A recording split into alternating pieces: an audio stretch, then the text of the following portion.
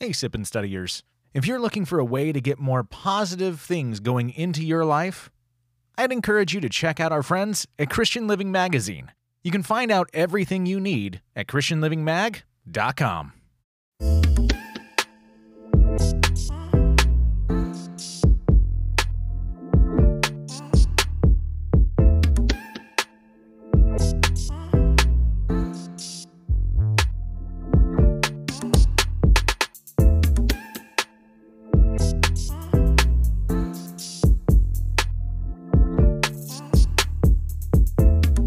Well, hey, good morning, everybody. How are you guys doing today? All right, well, today we are continuing on in our lesson in our series here in Genesis. So Genesis, this is lesson number 10. We're getting into chapter 8. We're not going to do all of chapter 8, kind of like we did all of chapter 7 last week. So we're doing a good chunk of chapter 8 this week, though. And this is chapter 8, verses 1 to 19, back to dry land. So we saw at the last little bit of chapter 7, last week, the waters were starting. There we go. Noah was building the ark. God found Noah faithful and trustworthy, and they built the ark, and they got all the animals in, and it starts to rain. So today we're going to continue on with the narrative of the flood. We're going to look at, again, some of the Babylonian narrative differences. So that is the Epic of Gilgamesh, and look at the differences for some of that, as well as what does this imply and how do we take some of this with the biblical narrative? How does this impact our understanding of the scriptures and our understanding of creation, and go from there? So let's dig into it. Chapter 8, verses 1 to 19, we're reading today out of the English Standard Version. But God remembered Noah and all the beasts and all the livestock that were with him in the ark. And God made a wind blow over the earth, and the waters subsided. And the fountains of the deep and the windows of the heaven were closed. The rain from the heavens were restrained, and the waters receded from the earth continually. At the end of 150 days, the waters had abated. And in the 7th month, on the 17th day of the month, the ark came to rest on the mountains of Ararat. And the waters continued to abate until the 10th month. In the 10th month, on the 1st day of the month, the tops of the mountains were seen. At the end of 40 days, Noah opened the window of the ark that he had made, and sent forth a raven. It went to and fro until the waters were dried up from the earth. And then he sent forth a dove from him, to see if the waters had subsided from the face of the ground. But the dove found no place to set her foot. And she returned to him to the ark, for the waters were still on the face of the whole earth. So he put out his hand, and took her, and brought her into the ark with him. He waited another 7 days, and again he sent forth the dove out of the ark. And the dove came back to him in the evening, and behold, in her mouth was a freshly plucked olive leaf. So Noah knew that the waters had subsided from the earth. Then he waited another 7 days, and sent forth the dove, and she did not return to him any more. In the 601st year, in the 1st month, the 1st day of the month, the waters were dried from off the earth. And Noah removed the covering of the ark, and looked, and behold, the face of the ground was dry. In the 2nd month, on the 27th day of the month, the earth had dried out. Then God said to Noah, "Go out from the ark, you and your wife, and your sons wives with you.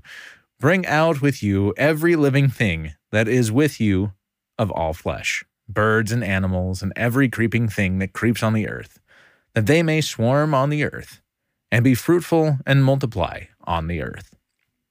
So Noah went out, and his sons and his wife and his sons' wives with him, every beast, every creeping thing, every bird, everything that moves on the earth went out by families from the ark. Breaks down into 3 basic positions on 3 different parts. Verses 1 to 5, the flood wanes. 6 to 14, dry ground. And then 15 to 19, leaving the ark. We're going to go over some of the math in this too, because I know math always excites people, right? I wake up in the day and say, numbers, let's do it. Verse 1, but God remembered Noah and all the beasts and all the livestock that were with him in the ark. And God made a wind to blow over the earth, and the waters subside. Most commentators on this break this up as to 8.1a and then 8.1b. And 8.1a they hold as a separate portion. This is a separate point that is being made. And it's kind of a pivotal point, really. God remembered Noah. And that's A. But God remembered Noah. And then everything else after that is 8.1b. The point that the author's making here, so really Moses is making here, is that God remembered Noah. He remembered the covenant promise that he had made to Noah. And it was the promise that God had made to Noah to continue life and to continue mankind and animals and to not just wipe everything out completely. He remembered that. Now, the Hebrew here for remembered is not necessarily like what we think. So in an English culture and understanding, we think remembered is just, it's a mental process. Like, oh, I remembered I left the stove on. I need to go back. Did I close the garage door? I do not remember. It's a mental exercise and a mental exercise only. In Hebrew, it's much deeper than that. And this, with this type of remembrance and this remembering, it is again, it's kind of a difficult thing to explain in English because our words they just don't cut it. It's remembering with passion, I guess you could say. It's not just a mental exercise of remembrance, but it is I care about. And so therefore I'm continuing to do this. Why is this a pivotal piece and something that really needs to be pointed out?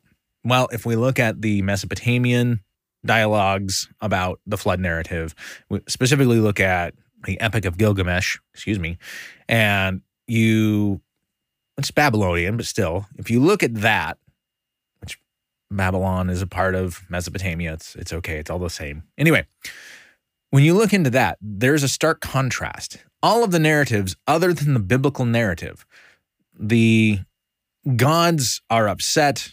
They are trying to wipe out absolutely everything. And most of them, they get very upset that humanity survives. They wanted to completely wipe anything out. And so they were mad that Gilgamesh, in the Epic of Gilgamesh, they were mad that he survived and that anything came out of it. Really, Sarna, who devoted his life to the study of Genesis and then a few other pieces, but really the Old Testament, put it this way. The gods were terror-struck. Now, this is when discussing the Epic of Gilgamesh and the differences between that version of the flood narrative and the biblical version. Talking about the Epic of Gilgamesh, says, the gods were terror-struck at the forces they themselves had unleashed. They were appalled at the consequences of their own actions over which they no longer had control. So the difference here is, and this is why this is very pivotal, because this is something, remember, when this was written, it was dealing with a group that was surrounded by Mesopotamians. They were hearing the other narrative. This is setting the record straight. No, the gods, air quotes, were not just appalled. The God, capital G, the God, the one God, was in complete control. And he declared this was going to stop. Why? Because he remembered Noah. He remembered his promise to Noah. God was in control. Big, big difference. Now then it continues on. Yes, you remember also the livestock and everything else. And that's maybe a side item, which is, I don't think that that's really quite accurate. I think it really should have been God remembered Noah and the beast and the livestock. But remember, mankind was made to be God's image bearers. He wants a special type of relationship with humanity. So there is a little bit of a difference there. But the other part that comes out from this is verse 1, is God made that wind blow over the earth, and the waters subsided. But why? What does wind have to do with this? Is this just a fancy and kind of poetic way of discussing God shutting the windows of heavens because it rains, right? Usually when you listen to somebody talk about Noah's Ark, they talk about it rained for 40 days and 40 nights. Great, but then the water stayed. the water stayed for 150 days. And then it started to go down, right? Then it started to go down. Do you really think it stopped raining completely during that 150 days? Or just that torrential rainpour and downpour coming down? But we also see in the scriptures that the fountains or the streams of the earth were pouring into this as well, and it was coming from below and coming from above. What does this wind have to do with anything? Where did this wind come from? Well, I would pose that there's actually a natural thing, because again, when God does things, we have a tendency to see them in a natural situation, in a natural way. When God works, which, by the way, that's not evidence of God not working. That is evidence of God working, and it's evidence of God working in a tangible way in our world. Why would we expect that things that God does in our world wouldn't work in ways that we see things work in our world? That doesn't make it less miraculous. Miraculous healing of somebody, we are amazed because that is very clearly, if you see somebody with a shriveled arm and all of a sudden it extends and it pops out and the bones are healed, that is miraculous. But I've actually seen video of it, and you watch the arm unfold and re-extend. It's still visible in a natural way. It's just something that we don't think happens. But oftentimes, God's miracles come through things that naturally occur. It just maybe shouldn't have occurred right then. Or maybe it was going to occur right then anyway, naturally. But the timing is just spot on. And the timing is the miracle. God works through our world in what we appear or what we take as a somewhat natural way. So I would propose something here. Think about what's happening. Massive torrential rainfall. Earlier when this happened, we discussed the possibility of an earthquake and the crust shifting to open up some of the water from underneath so that that water could come up. Well, this all of a sudden stops, and the waters from underneath stop coming up, and the waters from above stop coming down. What if there was another earthquake? Again, something that we see as a natural way things naturally work, but God made it, so God working through it in the way that it should work, right? What if there's another earthquake and the tectonic plates shift and the crust shifts ever so much again to close these off? What happens naturally when an earthquake happens just off the shore? You get something. You get something. You get a tsunami. Massive amounts of wind come through with a tsunami, and waves come through with a tsunami. And then you get a little bit of calm. So perhaps the wind that came through was due to this other earthquake, which again would be a natural explanation for something that could have happened. I want to point out really fast, though, the word here for wind, God made a wind to go over this, which again points to the supernatural element of this. But the word for wind is ruah. It's Hebrew, ruah, which is the same word that we saw in Genesis 1:12, when the Spirit of the Lord, it's another word for spirit, that word can translate as spirit and or wind, but it was when the Spirit of the Lord or the wind of the Lord was floating over the void, over the waters, okay, during the creation narrative. It's a similarity, right? God's Spirit is over the void, and then God's Spirit goes over in a wind, right, over the waters to make it change. Maybe we experience that as the earthquake, though. I don't know. Just a thought. All right. 2 to 5. The fountains of the deep and the windows of the heavens were closed. The rain from the heavens was restrained. Now, remember, again, people, you point out, it's 40 days and 40 nights. That doesn't mean that it stopped raining. That just means that the constant, nonstop raining, that was a torrential downpour that was flooding the earth. There was still some rain every now and then that was bringing things in, that continued the water and made the water stay at the elevation that it was. Okay, so that rain then stopped. Okay, the heavens were closed, the rain from the heavens was restrained. 3, and the waters receded from the earth continually. Now, continually here means it gives us an indication that it was gradual. It wasn't just a miraculous, the water stopped and the water was gone, right? The rain stopped and it just went and disappeared. No. It gradually receded and took time. At the end of 150 days, the waters had abated, which meant It stopped raining. It stopped coming up from underneath. Everything was stopped.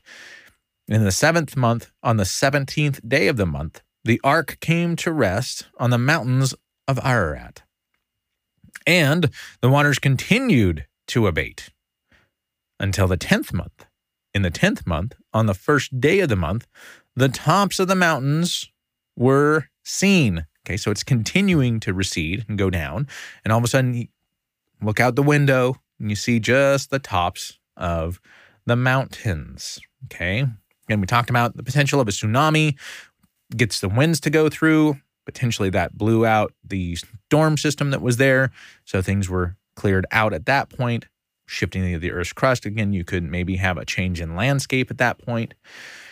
Now, the waters were absorbed into the earth, and they were receding steadily into the ground and out from the rivers that were flowing out into the oceans.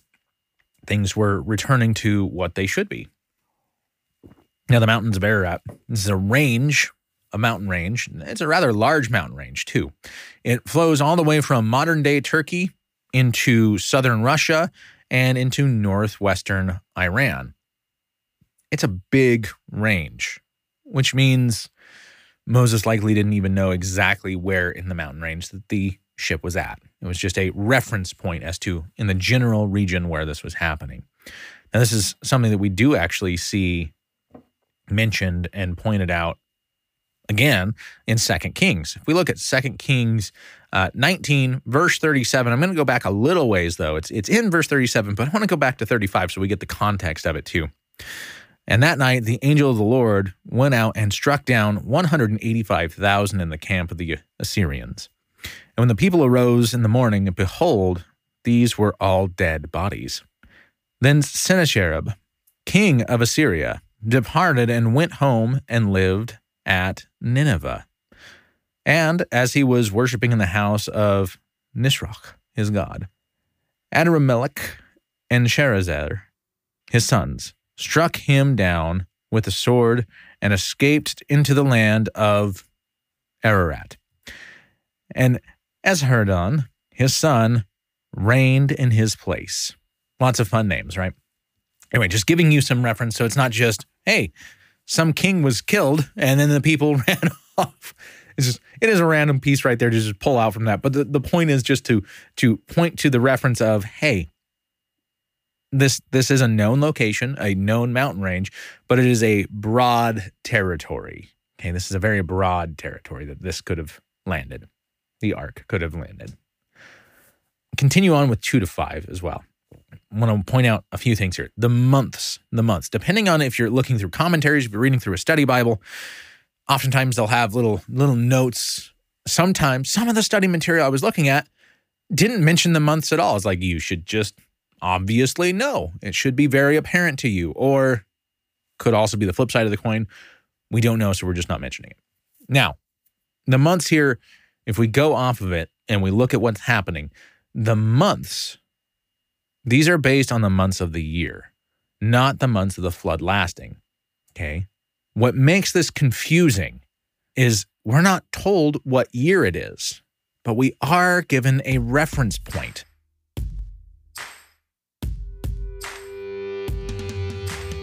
Hey, Sippin' Studiers. As you may know, the family and I have been called into missions and are now officially missionaries to the church in Pakistan. Can't tell you how excited we are for this. It's a great opportunity, and we are so blessed for it. But if you've known anybody who's gone into missions, you know, can't do it on our own. We need people to be partnered with us, partnered in prayer, and yes, also in financial support. But there's so much more. If you feel God tugging at your heart, letting you know that He has a plan for you to make an impact in the church in Pakistan, we'd love for you to reach out to us and partner with us. And you can do that and more at chogglobal.org/dsbrown. That's chogglobal.org/dsbrown, as in Drew and Sonny Brown. Now, back to the study. We are given a reference point. In Genesis 7, so in chapter 7, verse 11, we are told, in the 600th year of Noah's life, in the 2nd month, on the 17th day of the month, on that day, All the fountains of the great deep burst forth, and the windows of heavens were opened. Now, this gives us our reference point of when this started. So it started on the 600th year of Noah's life, in the second month of the year, on the 17th day of the month. Okay, the months stay congruent. It stays the same, following the same pattern, the same path, which gives us something to where we can actually do the math on. Now, the math becomes really difficult as well, because again, we're not sure which calendar system they were using at the time, because there were two different calendar systems. Not to mention, it gets complicated a little bit further when you realize the ancient Hebrew calendar system, both of them, were not only just lunar calendars, but they were also solar calendars combined. They're not like ours. So like ours in modern day, there is a leap year, and there was a leap year for them. Unlike ours, our leap year, we what? We add a day in February to make up the difference. Their leap years, they added a month. And they were somewhat, I guess the way we could say it is, it would feel somewhat sporadic. You could have 2 normal years, then a leap year, then a regular year, then a leap year, then 2, and then a leap year, and then 2 again, and then a leap year, and then 1. And it feels kind of sporadic how they would put that all together. So it's very different than ours. And so doing the math based off of all of this, it makes it really difficult to find out the days and how long this is. I saw some people say, some commentators saying, oh, it's 377 days, somewhere this, somewhere that. Their calendars weren't even the same length as ours. They were close, but their regular year was 353, 355, 356. A regular year had different amount of days because it was based on lunar and solar. So the way to get a full-on count is really difficult. And even if you go off of our calendar system, the numbers still weren't adding up. So I really don't know where some of them were getting their math. Either that or, I need to help my children more with math and re-educate myself on basic addition. Let's continue on. 6 to 9. 6 to 9. At the end of 40 days, Noah opened the window. Now remember, let's go back just a second. Go back. At the end of 150 days, we're at verse 3, and at the end of 150 days, the water had abated. And in the 7th month, so this started on the 2nd month.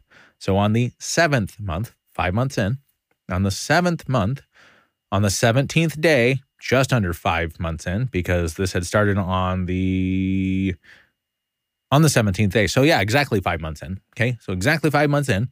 The 7th month, on the 17th day, the ark came to rest on the mountains. Then it continued in the 10th month on the 1st day. Okay, so we're starting point right now, coming in verse 6, the starting point is 10th month on the 1st day of the month. Move from that at the end of 40 days from the 10th month, the start of the 10th month. So that's over a month later, okay? At the end of 40 days from resting on that, and you can see the mountaintops now, Noah opened a window of the ark that he had made and sent forth a raven. It went to and fro until the waters were dried up from the earth.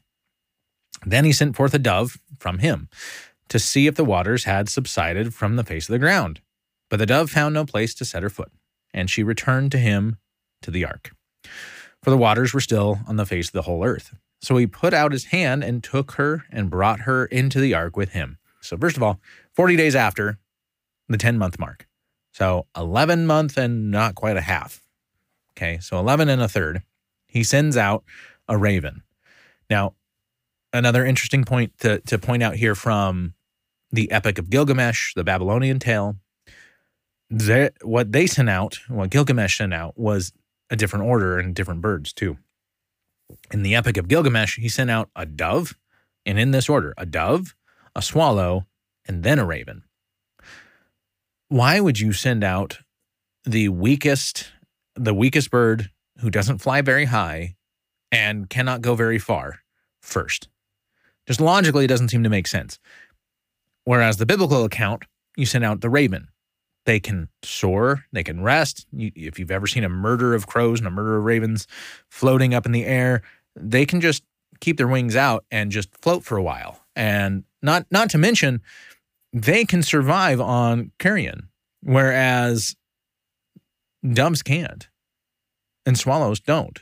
So the raven makes sense to send out first, and it makes sense that the raven doesn't come back. because it can land on the mountaintop and be fine. It can make it from mountaintop to mountaintop, and it can survive on rotting flesh that's sitting there. So it's not a big deal for the raven. It would be a big deal for a dove. So he sends out the raven, and the raven goes, and it flies, and it's fine. Okay. Then he waits, and he sends out the dove. Sent forth the dove, okay, sent forth the raven, and it went to and fro, and the waters dried up on the earth. Then, now potentially he sent it at the same time, but maybe he waited a little bit. Then he sent forth a dove from him to see if the waters had subsided. But it came back because it didn't find a place it could rest its foot on, which means the raven didn't come back. So there is dry land. You can see mountaintops, but nothing close enough for the dove to even get to. So it just came back. Okay, so he waits 7 days. So he waits a week. Now, prior to this, if we pull back just a little bit forth, because I keep wanting to jump the gun here, because I like to just continue the narrative on, but there is kind of an important part of this. Okay, when we see here in verse 9, get to the second half of verse 9. So he put his hand out, and he took her and brought her into the ark with him. Noah is being God's representation to the rest of creation. He's showing that tender, loving care like God does. He's not just saying, nope, you're out, now go and find us land or die. He's showing that tender, loving care. It's not ready yet, so let's pull you back into safety, being the image bearer of God. 10 to 12, now he waited after that another 7 days. So he waits another week, and he sent the dove out again. Either this same dove or a different dove, whatever, he sends the dove out again. And this time, verse 11, and the dove came back to him in the evening, and behold, in her mouth was a freshly plucked olive leaf. So Noah knew that the waters had subsided from the earth. Great. It found a branch, and there was a leaf on it, and it pulled the leaf and brought it back. Good sign. Then he waited another 7 days. He waited yet another week. And he sent forth the dove again, and she did not return to him anymore. There was enough plant life, enough dry ground, enough food, insects, things like that, to where it could survive and sustain by itself out there. So it stayed out. Now, we do see a 7 and 7. These are full cycles, full weeks, okay? They were not likely dull, meaning they were not likely unaware of the things that were happening outside. They were likely opening up the window, looking out, checking to see what was going on. At this point, they've been on the boat for a while. 6, probably at this point, 7 months after those 2 weeks. They've been on the boat for 7 months, roughly. They're ready to get off the boat. I don't know if you've ever been on a boat for 7 months. I have not. But I can imagine if I had been on a boat for 7 months, I would be about ready to get off the boat. So sending the dove out as evidence, they were waiting to get off of this thing, to get back out onto dry land, out of the smell, out of the dung, out of everything else. They were wanting off the ship. 13 to 14, in the 601st year, in the first month, the first day of the month, the waters were dried from off the earth. And Noah removed the covering of the ark and looked, and behold, the face of the ground was dry. Verse 14, in the second month, on the 27th day of the month, the earth had dried out. This is nearly a year of being on the ark. This started with Noah, 600 years, 2 months in, 17th day of Noah's life, okay? Or at least the second year of his life, the second month of the year of 600 of his life, 17th day. Then we see the months going from there. That's our reference point. Then we see 7 month, 17th day. That's 5 months later. Then we get the 10th month on the first day. That's 2.5 more months. We get an extra 40 days. Okay, that puts us at 11 months and give or take 10 days, depending on the month, right? We're not exactly sure on the calendar, so maybe 11th month, 10 day. 7 days later, the dove brings back an olive leaf. Another 7 days later, the dove doesn't return at all. So that's another 14 days. So that's 1124, 600 and 1124. And then we move forward to 601st year of his life. month 1, day 1, and it has dried out. But it's not completely dry. It's just dried out. Now we see it completely dry at 601, second month, 27 day.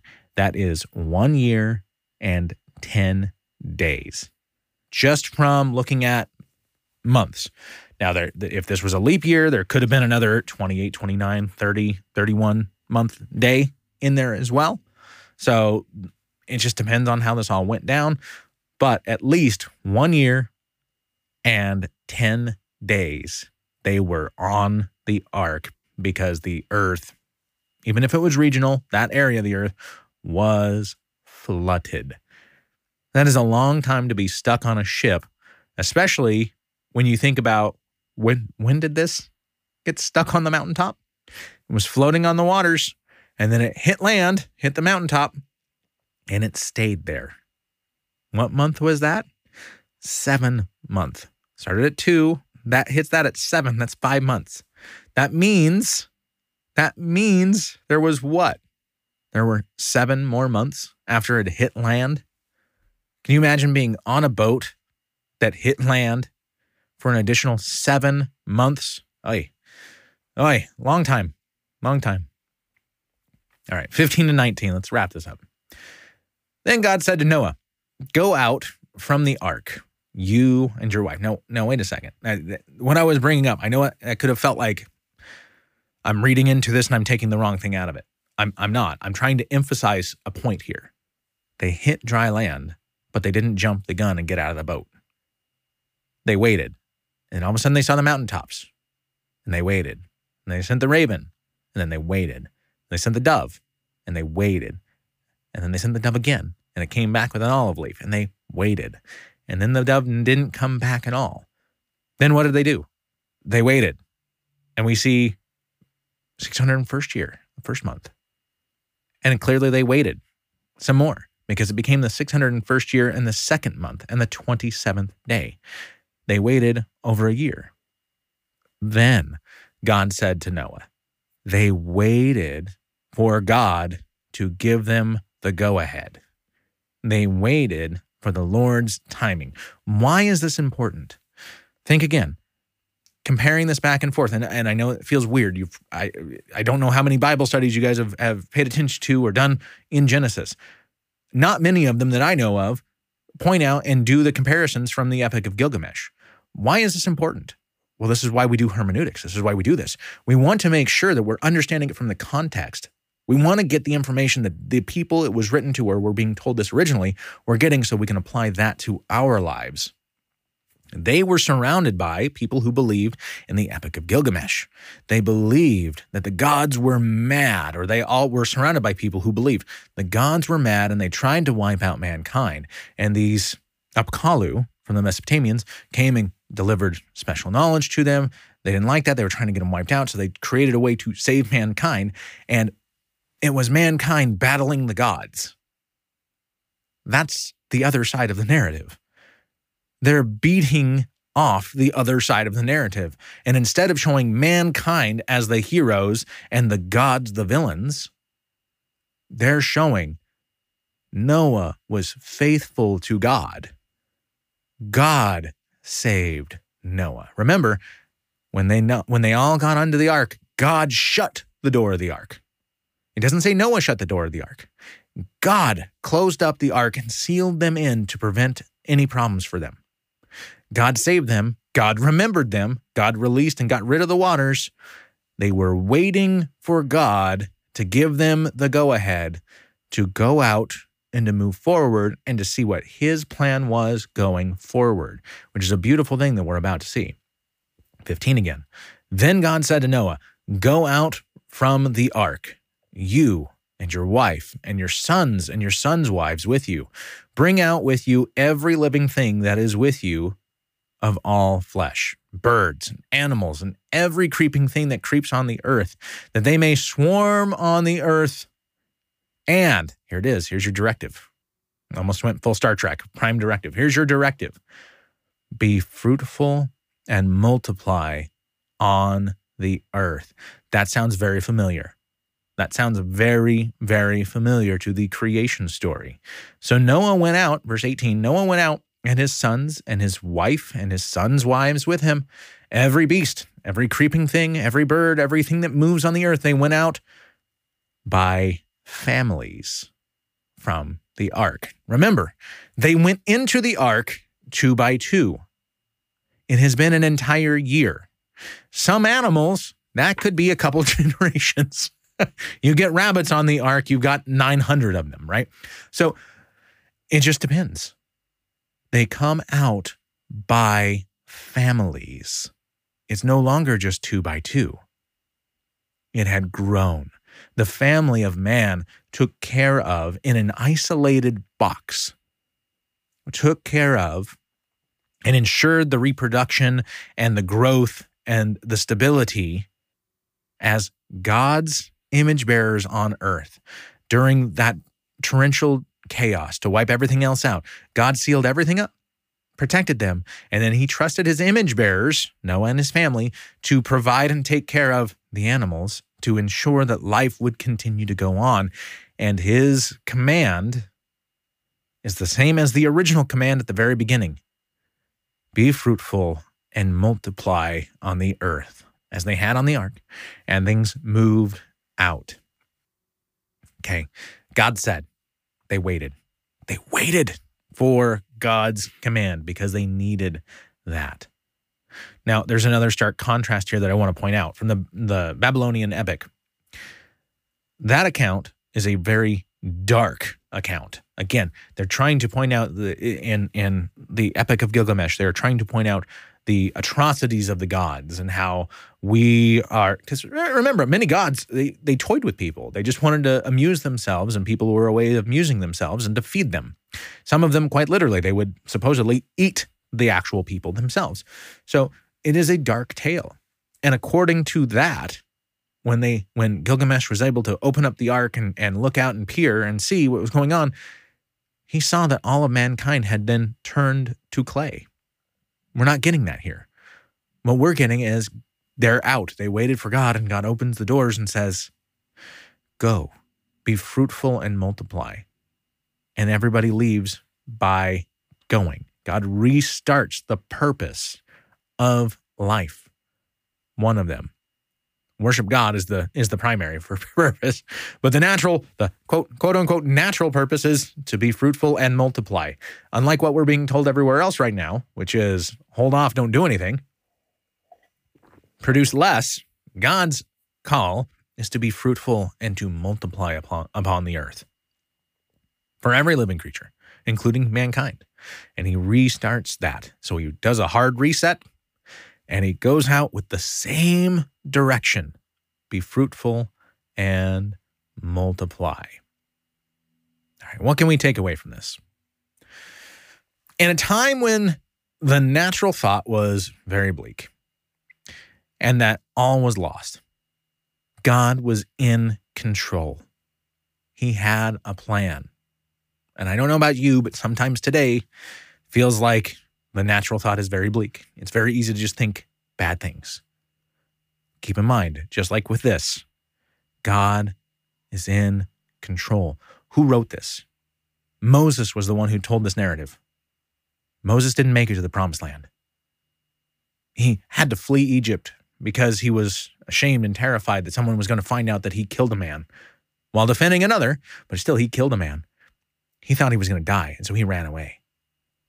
And then God calls him, and he comes back, and he gets the people out with God, gets the people out of Egypt, and they are wandering the desert, and they're complaining to Moses all the time. He understands bad times. He understands hard times. And he is telling his people during a hard time, it looked bleak, but God was in control. God had and has a plan. Now, this plan took time. Parts of it happened incredibly fast, very much so supernaturally fast and crazily fast. Other parts of it took natural amount of time. Now, these super fast parts, it's really easy to point and say that's a fingerprint, right? That's a fingerprint of God because it was supernaturally fast. But we want to make sure that we don't lose the fingerprints of God in the things that feel like a normal time.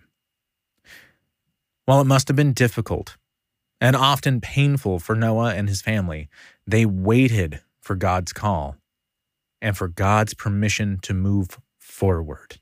It wasn't time yet, and they waited. They lived and they waited on the ark for over a year, even after they observed that the land was dry. Right? They could already see it was dry. They waited for God to give them the go-ahead. Noah knew things were bad prior to the flood, but he likely didn't think they were full destruction bad. But he trusted God. They must have wanted off that ship even after things hadn't been fully destroyed. They wanted off the ship. But they, again, trusted God. How's your trust in God holding up in this difficult and challenging time?